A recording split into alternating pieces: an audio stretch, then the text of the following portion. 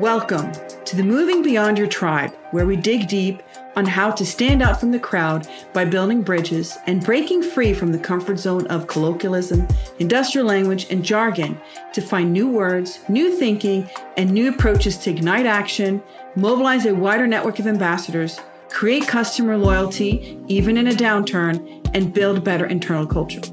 Hi, I'm your host, Torin. I'm bilingual and throughout my life have straddled two cultures, Norwegian and American. I've worked in 10 different industries spanning 25 countries. I have seen firsthand the power of diverse collaboration to create impact across cultures, countries, and the political divide.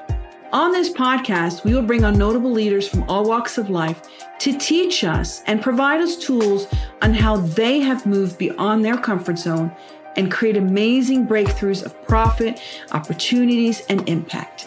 Now let's get started.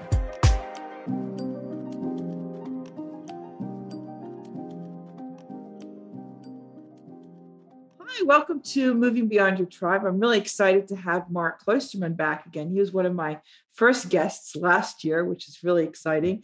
At that time, we were talking more about his branding group, which is Vim Group, which he services about the Fortune 100s on their branding. And what would be really interesting is bringing him back, having worked in such a high level with corporations and working with branding, to talk a little bit about how do we live in the new normal of COVID-19 and get your viewpoints. How are you today, Mark? Yeah, I'm doing really well, Torrent. It's a pleasure and an honor that you've asked me again to be with you. Yeah, well, given the subject, of course, it's a joy. I can talk all day about that, but really grateful for that and a pleasure to be speaking again. Yes.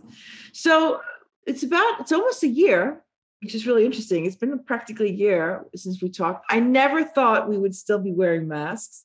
Never thought we would go into lockdown. I think in Norway, it's number 3. In the US, we're still on number 2 and opening up more. I don't know how it's in the Netherlands. How is it there? Well, over here, so the Netherlands is a liberal country, isn't it? So we have a lot of rules, but then it's a lot of recommendations from the government. So officially, we're in a kind of a lockdown situation, but unofficially, it means that people are moving around, but the restaurants are closed, terraces are closed, and they are due to be opening in a few weeks from now. And the vaccination program is only slowly ramping up, similar to the rest of the EU. I mean, countries with more single-mindedness, like the US and the UK, are doing much better at the moment than we are. But we'll get there, and then hopefully we will have a better summer. But unfortunately, that will not be for the rest of the world, I'm afraid. I mean, it will take years before the whole world will be vaccinated, I guess. So is it like a perception in Europe that you need a vaccination before you can function as a society? Maybe not in Europe with the people, but definitely with the governments here. Right. Yes. Right. Okay. So when last year when we spoke, we were just at the start of the lockdown, and now we're kind of getting used to this lifestyle, which I didn't think I would have to get used to. What have you learned from working with these various corporations, managing your own company in this situation? Well, there's a number of layers there. So as a company at VIM Group, I feel very privileged because our work has grown and more than we thought and more than we budgeted for in last year. Oh, wow. I think there's a few reasons for that. First of all, it's just luck that you're in a business that appears to be resilient. I mean, I could have been a restaurant owner. Well, not very likely, but theoretically I could have. And then you're just stuck. I mean, what can you do? I mean, it just hits you. You're in the middle of it. But for us, the first impression was that, okay, this is going to hit us badly because we would anticipate that clients would stop the work, which they did in April and end of March. Which is totally normal. If you work for a car company like Volkswagen and their sales is plummeting, then they stop a lot of expenditures with the people they work with. We were amongst those. So when you see that with 4 or 5 clients, you go like, okay, what's going to happen? However, only weeks after that, the work picked up again. And also, do you think that it picked up again? Well, because it dawned upon people and also our clients that the world was going to change rapidly, faster than ever. I mean, and we will talk a lot about it today. I mean, increased speed of the digitalization is driving a lot of things in the world. And a lot of people already then understood that the positioning of a company in the world will change because of the pandemic due to a variety of factors. Well, if the positioning changes and the digitalization speed increases, you also need to look at simplification of your business. Right. And this has led to a lot of work for us where people have been asking, okay, we need to simplify our branding, our portfolio, our brand architecture. How can we go about that? Oh, and really? that started almost immediately. That's one thing. The other thing is we have quite a sophisticated brand technology unit where we help our clients to navigate the landscape in technology and branding. And that business unit doubled last year because people understood immediately this is not the time anymore to dwell on things. We just have to start doing things in terms of for example, everybody working from home means that you need to be equipped with tools, just productivity tools on brand that you can apply each and every day. So, and then that's maybe another layer. For our own business, we have around 70 people. We've been working very much on a distance with our clients around the world for the last 15 years. So the switch to go all digital and no longer in the office was not that big for us. I think that also helped tremendously. Wow. Has it made it easier for you to work then? Because people are more accepting of the digital space? Well, I think that's a temporary thing. So it's easier because like you're in Arizona, I'm in the Netherlands, and you are as far away as my screen is. That's how far, I can almost reach out to you. And if we both put our hands on the camera and the screen, we can do it. But for example, this morning I had a call with one of our clients in Tokyo.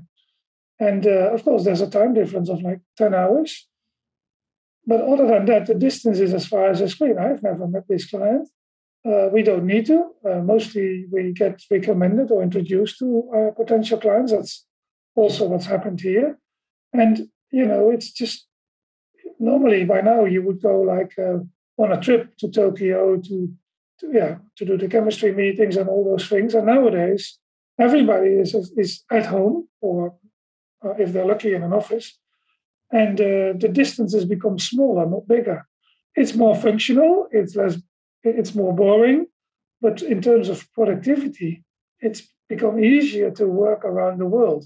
And of course, if you weren't used to that before, that might be difficult.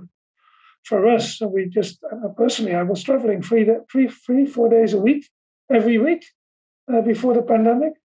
And now I'm not traveling. If I have to go to Amsterdam, that's an hour 15 drive. Right. I'm complaining to my wife that, okay, I have to go to Amsterdam. I'm just going to lose 2.5 hours of productive time. Right. So and that's a total mind shift, I think.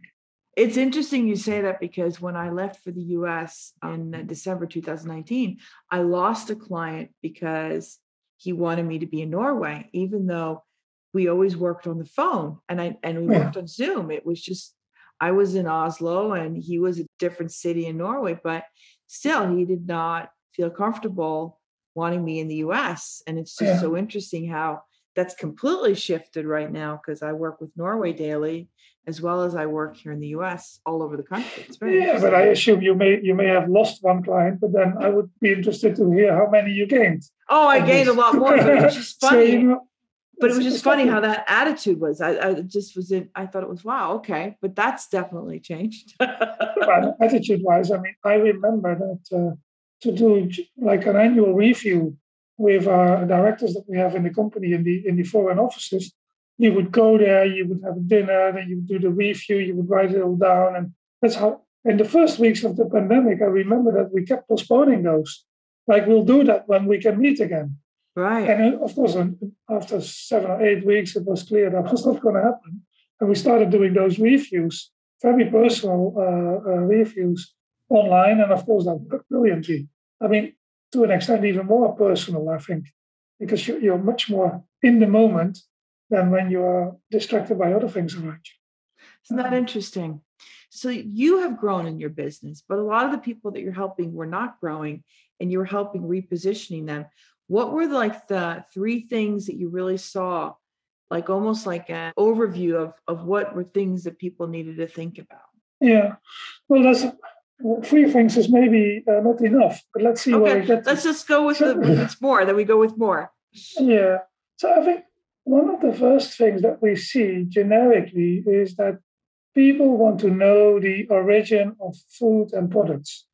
I mean, when this all came out of China, you are just thinking, hey, why do we want stuff to come that far away? And we cannot see through, also in terms of responsibility and sustainability, where this came from.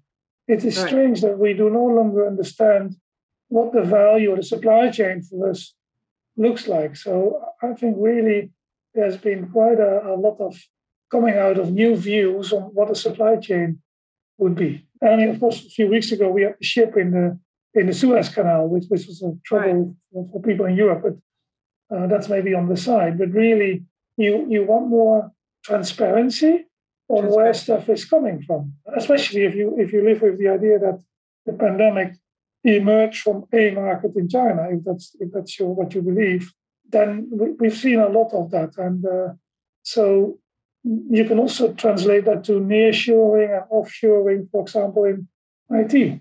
So there the same applies. You see that people start revisiting the concept of the length of supply chains and compared to the cost. So that's one thing. Another observation is that, of course, and this became quite clear in the beginning, we will have too much office space.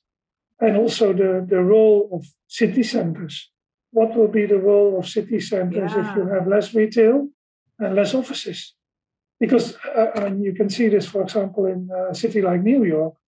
I mean, and also in London. Like until now, 20% of people, more than 20%, have moved out. And the question is, how many of those people will ever want to return? If you think about city planning and scaping of city, that will be massive changes. Now, there's also a lot of people who go like, well, we'll all go back and it will be the same. But I'm not so sure about that. I mean, that's really an area that's huge. And I agree with that. So what have you seen? Is there like a glut of real estate right now, like say Netherlands, or are like companies giving up their real estate, like these big corporations that you work with? The real estate market. So who is buying the stock of real estate companies? That is institutional investors. So before you see the institutional investors then on the stock market. So first you see a natural movement of everybody saying, no, we'll stay there. We might give people a rent-free period, but they will return. Now it's taking longer in a big part of the world. A lot of people have cut back on their rent cost if they could already. And the value of real estate is a multiple of the rent that you can aggregate with real estate. So if that structurally goes down, say 20%, then in the end of the day, 20% of the value of the investment of real estate is coming down. And you will see that reflected in how the stock market responds. And obviously in the stock market, you can already see a surge in the technology-driven, digital-driven shares and pressure on anything that is deemed to be more traditional, whether it's oil, for example, or whether it's real estate. But the effect of the real estate and the effect of the development of city capital, I think we are yet to see that come in. And on a macroeconomic level, we should not forget, and most people do forget, that we seem to be absorbing this whole economic impact by just printing more money. And we can do that because the printing of money nowadays is for free, because the global interest rate is lower than we can ever remember. It's close to zero. So that, for people with, and I have an economical background, I can just not understand how the system could function. I mean, I can understand whilst the interest rates are so low, because money is for free. If we all print money, well, then the only thing that happens is deflation of the value of money and increase of the value of stock. So those are more macroeconomical effects from what's happening. But I think that's what we are seeing. As one result, as that we're getting more office space. That sounds pretty simple, but there's a lot of knock-on effects to that. Yet another effect on what's happening for brands is that the brand owner's impact on the customer journey will radically change. So if you look traditionally, customer decision journey is from awareness to consideration, purchase, experience, and advocacy. So that's pre-purchase, purchase, and post-purchase, if you wish. Right. And what we've seen due to the increased digitalization is that the influence from a brand owner on the moment of purchase has been decreasing, because if the moment of purchase gets automated by online shopping or by other means, then you have less influence as a brand owner right in the middle of the customer decision journey. And it means for brands that we see that a lot of our clients are focusing more about creating awareness and consideration, preference, if you wish. And we also see a lot of work in optimizing customer journeys and customer experiences, because the delivery of the product after the purchase, so the experience and then creating the loyalty and the advocacy phase, is really where you can exercise much more influence than in the moment of purchase. I mean, if you only think about, if you go online, you want to buy something, the first thing you get is Google Shopping, and you get a few choices. If you're not up there, then you'll be out of business, because your point of sale purchase, like say in a petrol station where you can buy stuff from the shelf, you can see it. Yeah. It's no longer there because you're getting there less, and you're So how have they solved that? Because do they spend more money on Google search then, or is it being more smart with the keywords thing? Or so the whole performance marketing, if you wish, that's all around the point of conversion of purchase. Right. The brand building is really where you see that a lot of big companies are shifting to, say, a more, and you see this especially with B2B companies, to more growth hacking methodology. So they're applying the whole systems of inbound marketing. So in the old days, your sales reps in B2B companies would go to an exhibition that took place 5 times a year, and we would all go there. The whole year would be occupied with trade shows from one to another. It would be a calendar, and those sales reps would go there. They would know who they wanted to meet. They would go to the booths of others. And that was how the B2B sales was done. And nowadays, and you can see this if you compare, for example, with car sales. I mean, if you are going to buy a car and the moment you go to the dealership, you know almost everything. It's just that you haven't had the test drive, but all the other stuff you've done. And so B2B is changing as well.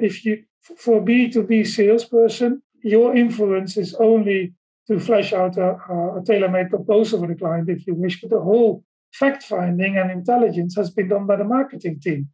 So the marketing team has put out growth hacking initiatives like creating content for leadership to make sure that you are seen as one of the big brands in a certain sector. Then you have the right solutions and you help brands to navigate with the solutions. But the moment they start talking to you and they reach out to you, they've already seen all of that. So you get much more educated buyers, but it means that your sales reps need to behave totally different. Now, the branding implication of all of that is in the positioning, but also in how do you train your own staff in how they behave and what they know at a certain moment in time. And this was all coming to us for the last 10 years. But if you read the research from McKinsey and others, on average, there's various sources also like the Bains of the world, 4 to 6 times acceleration of speed of digitalization is what we are seeing through to COVID. And it also means that, of course, for a lot of board members of the clients that we work with, it's just instantly dawned upon them. Like it's not a matter of, considering, making scenarios. It is about what you do. You can also see that a lot of companies are really pivoting as a result of that. I mean, one of our clients is Reckitt, formerly known as Reckitt Benckiser, and then RB. They just come out with a new strategy. And of course, they do in health and hygiene products, so really household names like Dettol and Lysol and what have you, but also health solutions. And anything in the space of hygiene has, of course, been tremendously different in the positioning. I mean, if you imagine, you're traveling in the US. If you go to a hotel, I'll make it personal. If I go to a hotel, I used to be in 3 hotels every week. I wouldn't bother who did the cleaning or what their system was to make sure that the hygiene was okay. I just really, it was not an issue. It was not in your level of awareness. Whereas now, if I go to a hotel, I think I would be willing to pay a premium if I knew to what extent this hotel had assured that my room was clean, the hallway was clean, how often, how they make sure that my bed is clean. I mean, normally I would just assume it's clean, but you would never know. And now it's totally front of mind for me to know that. So if you are in the hotel business or renting out a space business, or you're in the supply chain for that, that must be a huge opportunity to redefine customer experience. And I bet there's a lot of customers who are very interested in that type of thing. So, and people who are leading those businesses, of course, they can see that coming. So it's so interesting because, do you think now that communications and PR is having more of a prominence, or is it marketing taking over PR, but those qualities of PR and communication is more important, the whole development of a thought leader? PR and marketing, that's talking about definitions. But marketing is more, for me, marketing is always directed at the customer. Right. And communications is directed at all stakeholder groups. For me, that's a very important I like that definition. Distinction. And so marketing is always to do with a sales funnel, and communications is multi-stakeholder. And I think I'm sure you are familiar with the Page Society? Oh, yeah. Yeah, so I'm a member of the Page Society, and I'm also the country chair in the Netherlands and in Germany, and I co-chair with Betty Kushner in America, the Working Group for Corporate Brand. But if you look at the Page model, the Page model consists of 4 pillars. It's culture, it's societal value, it's corporate brand, and comms technology. And comms technology is new since 1.5 years. And I think if you look at the rise of ESG and the awareness, then you can see that the whole societal value domain has become front of mind for business leaders. And why is this? It's because their investors have started to look at that more firmly. And of course, Larry Fink started doing that in his annual letters. And I remember when he did that the first time, we were talking with Pete Pryans at Carlyle, and they said, well, he's putting it out there, but their own people don't get it yet because they still sing the old-fashioned Anglo-Saxon, you have to make profit now song. But that's now, I think, 3 years ago. And they've really caught up with their game. We can also see in the work that we do with the investor rating agencies around the world, so people like Fitch and Moody's and Standard & Poor's, they are buying ESG rating companies like crazy. So because there's a new construct for measuring and rating stock, it's no longer just on financial performance, but also on what they call the non-financial performance. So this whole debate about increasing transparency, doing things for good, be aware of the societal and the ESG, so environmental, societal, and economical, governmental, almost framework around the company, that's become huge. So I don't think marketing has become more important. I think this is really the communications area where you communicate with investors, with employees, and the general public. And people just no longer accept from companies that they are not well organized to cope with what their footprint is beyond making a profit. And I think the work that the Page Society is doing, and that is really paving the way for others. They also are bringing out working guides on all of those 4 domains that I mentioned. I think communications and PR, if you wish, has become way more important as a result, because it's much more about orchestrating the intangible relationship between an organization and its audiences. And that is much more complicated or multifaceted than managing what you see. And what you see is, you can see the customer, you know what you want to sell. I'm not saying that's easy. That's an art in itself, the marketing space. But communications is really wider, more multifaceted, and increased demand for transparency. Again, also driven by digitalization that makes that possible. And that's where we've seen a lot of new initiatives come out. And most of our clients, we see that there's a debate on the person with the responsibility for sustainability. Is that the chief communications officer, or is that a separate officer? And mostly those people are positioned one level under the board. So we have clients where I see that there's an appointment of independent chief sustainability officers as a new function, just like we saw 10 years ago with the new chief digital officer. I think chief sustainability officer is really what the digital officer was 10 years ago. Now you see that chief digital officers get taken out again as roles because everybody knows it's integrated in everything. And sustainability is not. So what do? You put the light on it and you emphasize it for like 5 or 10 years, and then it becomes more hygiene again.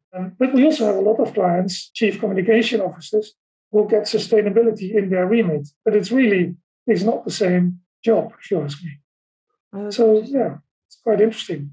It is interesting. So if you look at the whole space of video and Zoom and how do brands brand themselves, and what have you learned from this year? I mentioned acceleration. And what I can see is that so many things. I mentioned to this earlier on this example about doing an annual review with a colleague. I think behavior-wise, we're all in the same boat. Right. That has just forced us to change. I don't know how the world would have coped with this 4 years ago or 3 years ago, because the technology was not ready. The bandwidth was not ready. Right. So in a way, I think we've been really lucky that the technology was there. I think what you can see with a lot of electronic devices is that we're entering the era of voice. So interfaces are changing with computers. This gets expressed in many ways. I mean, we can talk to our phone, we can talk to our nav system in our car. Smaller children start talking to a TV, expecting that the TV will respond. TV is not a Google Assistant. So that has a lot of implications. I mean, if I can buy batteries in my home with Google Assistant or with Alexa, I will have a different interface to buying the batteries, because the interface will not give me 7 or 8 choices, because it would talk, okay, so John, do you want A, B, C? No. So the interface is most likely giving you maybe 3 options, which would be Amazon Prime, if it was Alexa. That's cheap and mainstream.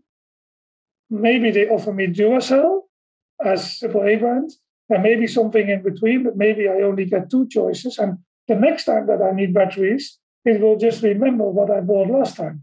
So if you think about the power of the interface. Wow, I never even thought about that. Because we're all about convenience. And why would I need to know what is the brand I'm using in my remote controller for my TV? I mean, That's a strange idea. You only when that's not on automatic, you want to know, but it's just because you need to, not because you want to know. Right. Because the thing just needs to work. So that's a big thing. I think in audio, if you look at things like Clubhouse, that's the era of voice in audio really coming to us.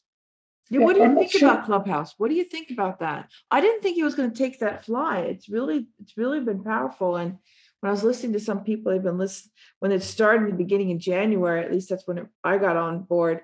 Everyone's been like listening 6-7 hours. This is so incredible. Blah blah blah blah blah. But now I feel kind of lost in it. It's kind of hard to find what I really want to look for. And I think I'm not sure. What do you think? Yeah, I remember doing, Herbert Heitman, whom you know, he asked me to do an expert talk also in January when we just got familiar in Europe with the whole Clubhouse app. You know, the valuation of Clubhouse was 100 million a year ago. It was 1 billion in January. And also, I think we had 1 million users in January, and we have 4 million users now on the platform. Wow. So I think most people who will be listening to your podcast will know by now that it's just an audio app. It's like an online radio system where you can talk about anything. You can be your own broadcaster, publisher. So yes, I think a lot of people were quite excited. I like it for the interface because it's much more personal than, for example, on Twitter. So the general sentiment on Clubhouse is positive. People are not ranting at others.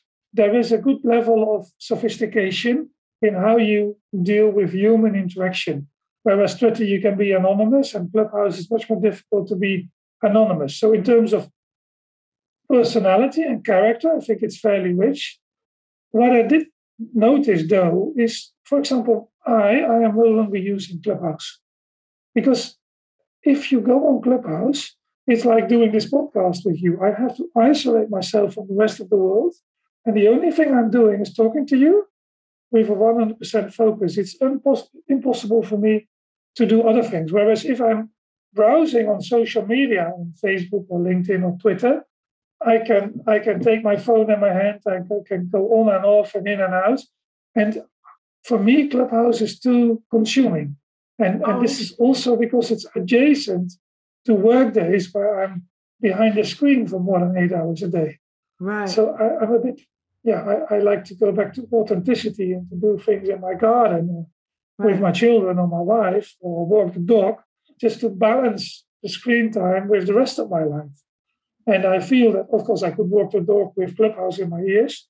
But for me, that's a bit, it's not what I would do. So but it's interesting you say that, because that's kind of how I felt. Like in the beginning, I was listening to Clubhouse, but it takes too much of my time. And because I'm on screen, like Zoom, if I'm on more than 4 hours, I get really, and there's no breaks. I really, like my head just goes like this, and I have to get myself out. I have to take a break. So I feel like my day is changing where I really have to be mindful of that. And so I have not been really listening to it for the last couple of weeks. Exactly. That's what I see as well. At the same time, if you are a brand owner, it's a different thing. It's like with all the new other platforms that are exploding, like we've seen Instagram and Snapchat and TikTok now. I mean, you just have to be there. If you are B2C or even B2B, it's a place where you can have your own channel and the interaction with people is really real. I could see that if I was a brand owner, whatever I was selling or what I wanted to communicate about, it's a really good platform for that. Because the algorithm is also centered around, like, you will find the content that is fitting your profile. And I think that is really powerful about it. And direct engagement for that is really important. Yeah, I can see professionally very interesting. But just the curiosity with me was very large in the beginning, 4 months ago. Like similar to you, I'm sure you will. I think we were all over it. It's interesting to understand how it works. I will also be interested to see how they are going to monetize Clubhouse. So do you get subscriptions? I mean, they could also have brand owners pay, or they can choose an advertising model. Well, with everything that's happening with Facebook and the likes, I don't think they will go there. But it can be hugely profitable, of course.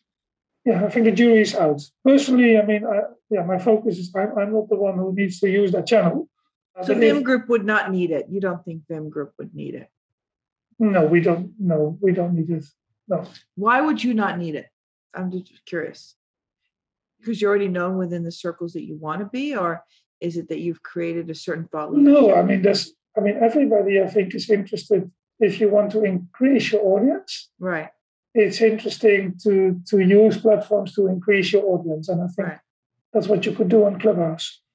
I think at the moment it's really crowded. I think the service that we are provided is very niche, very specific, right? And I feel, and maybe we can talk a bit more about that. This is a generation thing, maybe. So I'm a Gen X, and if the way I consume information, and our clients are typically not under 30, let me put it that way, maybe not under 35, not over 55 or 60, but somewhere in between. The way those generations consume information is by reading, taking it in, and then maybe engage in a conversation. If you look at the younger generations, they just, and I can see that when we have 3 children, the youngest is 14, she is talking to her phone the whole day, and sometimes it's with someone else, or then it's a commando, or I don't know. That's changing rapidly, right? Right. So I think the answer is it has to do with the demographics of your audience and how they consume information or how they communicate. I think that is a part. So, like all the social media, you see that some social media platforms are used by younger generations and others are used by older generations. Like my kids are telling me that, of course, Facebook and LinkedIn is great, but when I went on Snapchat a year ago, they really stormed into my office here at home and they said, "What are you doing? We do not want to see you on Snapchat because you would do foolish, stupid things. And you stay on LinkedIn or Facebook, Twitter, but you do not." Is Snapchat still relevant? Excuse me, can you repeat that? Is Snapchat still relevant? I thought Instagram kind of took over that space from them, in a sense, for business. No, with the younger generations, it's very alive. It is because with Snapchats, the messages they disappear, right? Right. So that is very strong for the young generation. That's what you want. I can see that with my older, not children, son and daughter. They are 19 and 21. Right. They're already very conscious of what is the footprint that we're leaving behind in the digital space. Oh, really? Yeah. That's my niece. So that's why they definitely fancy the channels where it's not sticking, or where you can still find it 10 years later. They're quite aware of that. This is what I'm seeing. Yeah, it's interesting because my nieces, they are young and they keep changing their accounts and deleting their accounts so that they don't have a footprint. So it's very, and here I am just not really caring, but that's interesting. So it's by demographic. So what would you say is the most important now after COVID has been these social media channel that has really flourished as opposed to not Clubhouse, but like of the other ones that you've been seeing? I don't think I can tell you that because I think it will vary for each and every what your intent is. I think we can still see that Twitter is used a lot by journalists or people, communicators even. Yeah. That's what you can still see. What I can see more is that a lot of our clients are just setting up their own newsrooms. So really taking control of the messaging and the content that they produce rather than using the money to create external content, really create it in-house and curate the content and then push it out across all the channels that are relevant and, of course, monitor the traction of that. And for some brands, of course, increasingly it's important to have engagement and dialogue and conversation with audiences. That also makes a lot of difference. But for the younger generations, I think they just use different channels because they're wired differently. I mean, if you look at all those generations, I mean, Generation Z is, say, 1995 until now. So those are the kids between 15 and 25. And also the millennials, the people who are now in their early 30s, they just take information in a new way and they want different things. They consume all this information through the screen. So they like visual beauty. And of course, you process images way faster than text. And the way they get their information needs to be really sleek and designed. I also think that you see this especially with the millennials. They have indicated that brand purpose is really important to them in their decision making. So this whole thinking of Simon Sinek of the why, the how, and the what is for the Generation Y and the millennials a really important thing. Not that they can always afford it. So if the why comes at a price premium, that doesn't necessarily mean that they buy it. But for sure, and especially the younger generations, will want to see more of in communication terms, more of the ESG footprint of an organization, of the why. And I think we can see that. So if those target groups are important for you, you need to make sure in your content strategy that you tailor it around content that is really accommodating for that. But really, if you think about Gen Z and what's happening in how the interfaces are changing, I think you see less writing. So, I mean, we published a book 3 years ago, and every time when I send that book, I write a few lines for the person who's on receiving the book, and my hand gets stiff from writing a few lines, right? Which, of course, 20 years ago was quite different. So today's Generation Z, they hardly write. They use a lot of channels. Writing skills are less developed as a result. And the way they think and process information, it's not necessarily become worse. It's just different. You can also see that they're really good at gaming. The other week, we did a company-wide online escape room. People like myself, I was just totally frustrated after 10 minutes. didn't know where to start, of course, wanted to take the lead, but couldn't, missing out, basically. And that's where you can see this totally being attuned of this generation to the new way of consuming information that is really changing. And my biggest recommendation would be to make sure that you have younger people around you also in communications, because the interface to the world is really changing as we speak. We spoke about voice branding. That's where you can see it. And then voice apps, but also voice branding. I mean, if you look at Alexa or Google Assistant, you are not in control over the voice that you are using, because you can just choose male, female, and then anything, Right. but you're not making it. But you could imagine that if you are, say you are a Volkswagen car manufacturer, to have control over how the device in the car is speaking with you, is that a Volkswagen voice? And you could say, well, Volkswagen voice, what do I care? Well, if it was a Porsche voice, I think you would care. But you don't want it to be just another default voice. So maybe for some brands, the voice in the interface is quite important. Wow. So it also means that for example, for communicators, we used to be really good in the way we got to the more senior levels, because we were good journalists, good writing skills. Maybe in the future, it's much more about speaking skills, more interaction skills. I'm not so sure about how that will fan out, but definitely the interface is changing. We got computers 35 years ago or so. We got a keyboard to translate what we were thinking into the machine. And now we've been totally created as humans around getting access to the machine for the keyboard. And now it's changing to do that by voice. The input as well as the output. We were not trained for that. We're just learning. But the younger generations will be much more first to that. I think I can't totally grasp what the implication will be, but I think you can see in many ways with all the new solutions and the technological possibilities that's going to change as well. Yeah. Yeah, that's really interesting. Well, coming to a close, if you look at what brands do you think have done really, really well and have managed this COVID in a way that's made them come out in the right way? I mean, you guys have done it. Vim Group has done it. You guys have done really, really well.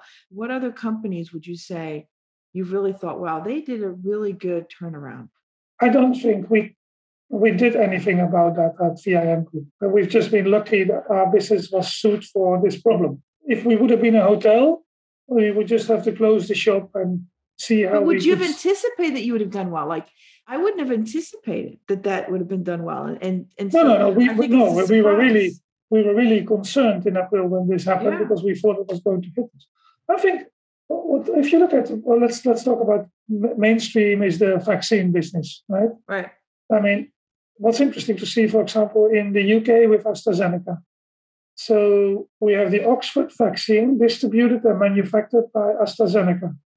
It seems to be a deliberate choice that in the beginning it was Oxford vaccine, and then it was the AstraZeneca vaccine. And now AstraZeneca came out that they renamed the vaccine to something that is difficult to pronounce for people.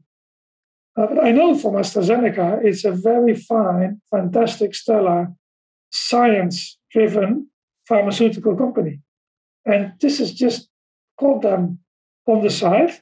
All at once, they were in a position that they could help the world by making a vaccine together with Oxford, and they did. Now it's been difficult to get that vaccine to the market in a way that everybody likes, because there's a scarcity of demand. And a lot of people go, well, AstraZeneca is not a good company.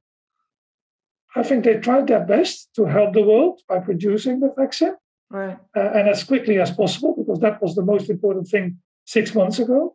And I think there are some backfire from all that well-intended work, because at the end of the day, they were not a vaccine company. Pfizer, at the same time, I think they have taken the momentum from the whole COVID pandemic, because they had been working on a repositioning in the background for the last 2 years. right. They didn't know exactly when to bring the positioning out. Then the pandemic hit, and like in January, they announced a repositioning so that they were better fit as a pharmaceutical and vaccine company. I think, it's also, they've been quick on their feet if you look at the size of the business. And I think their luck was that they had something prepared already, because if you are a pharmaceutical company in the vaccine business, you have to prepare something last year. Right. That would never have been possible. So I'm not so, and of course, companies like Patagonia, that's the example that everybody uses. They've been doing really well because they're purpose-led. And if the transparency goes up in a year like this, and the demand for a good footprint goes up, yes, of course, they are well positioned, but that's not due to the pandemic. It's in their favor because it's increasingly seen as important, but they were doing that already. So for sure, there will be examples of, but I think a lot of people have been lucky or unlucky. That would be more my take. And you have to deal with that as it happens. Yeah. Oh, that's a really good point. Yeah, no, you're either lucky or unlucky in this situation. And you ever think? And of course, a lot of people, everybody in the world is able to spin this. So right. I am able, you are able, every communicator, every marketer, every business leader is quick on their feet to pivot and say, hey, this is how it happened for us, and it's beautiful. But that's the framing. But in the end of the day, I think what you were when this happened was difficult to predict. So do you think we'll go back to the face-to-face meeting? It was interesting because I interviewed, like almost right after you, I interviewed someone that was a hairdresser for the famous people here in the US. And he's never had social media, he's never had to have it. He's had this in-person kind of kind of way of doing it. And I asked him just a couple of weeks ago, how are you doing? And he goes, I'm thriving. I've never done as well as in my life. And he's still not on social media. So do you think there's still a space for that in-person relationships? But this is the question that's bothering me.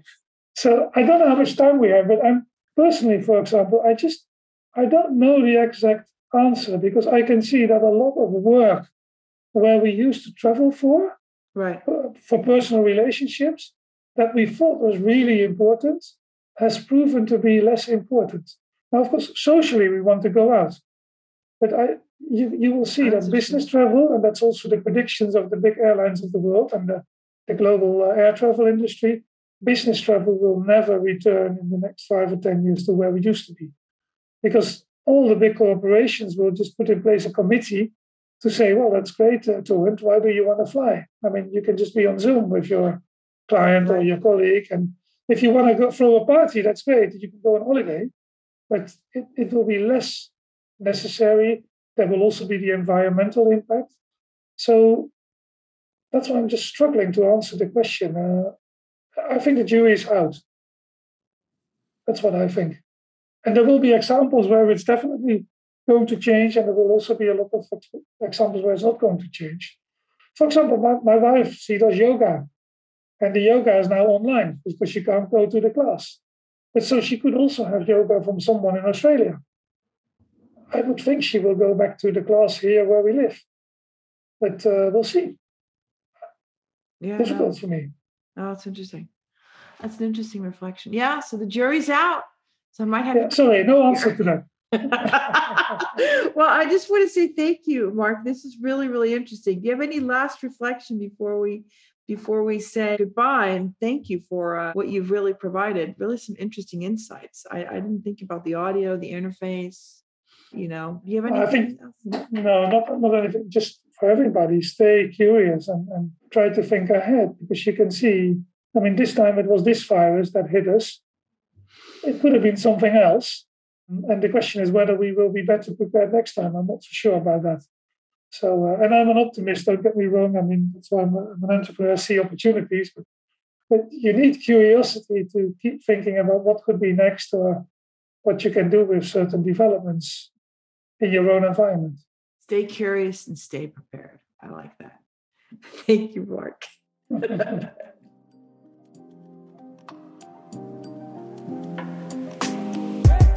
Thank you for listening. If you happen to like this episode, please share with your friends. And if you're new, please pop on over to your favorite podcast app and subscribe. Leave us a review. We'd love to hear from you and how we can improve and make this better, or how this has helped you. Don't forget to join us next week for another episode.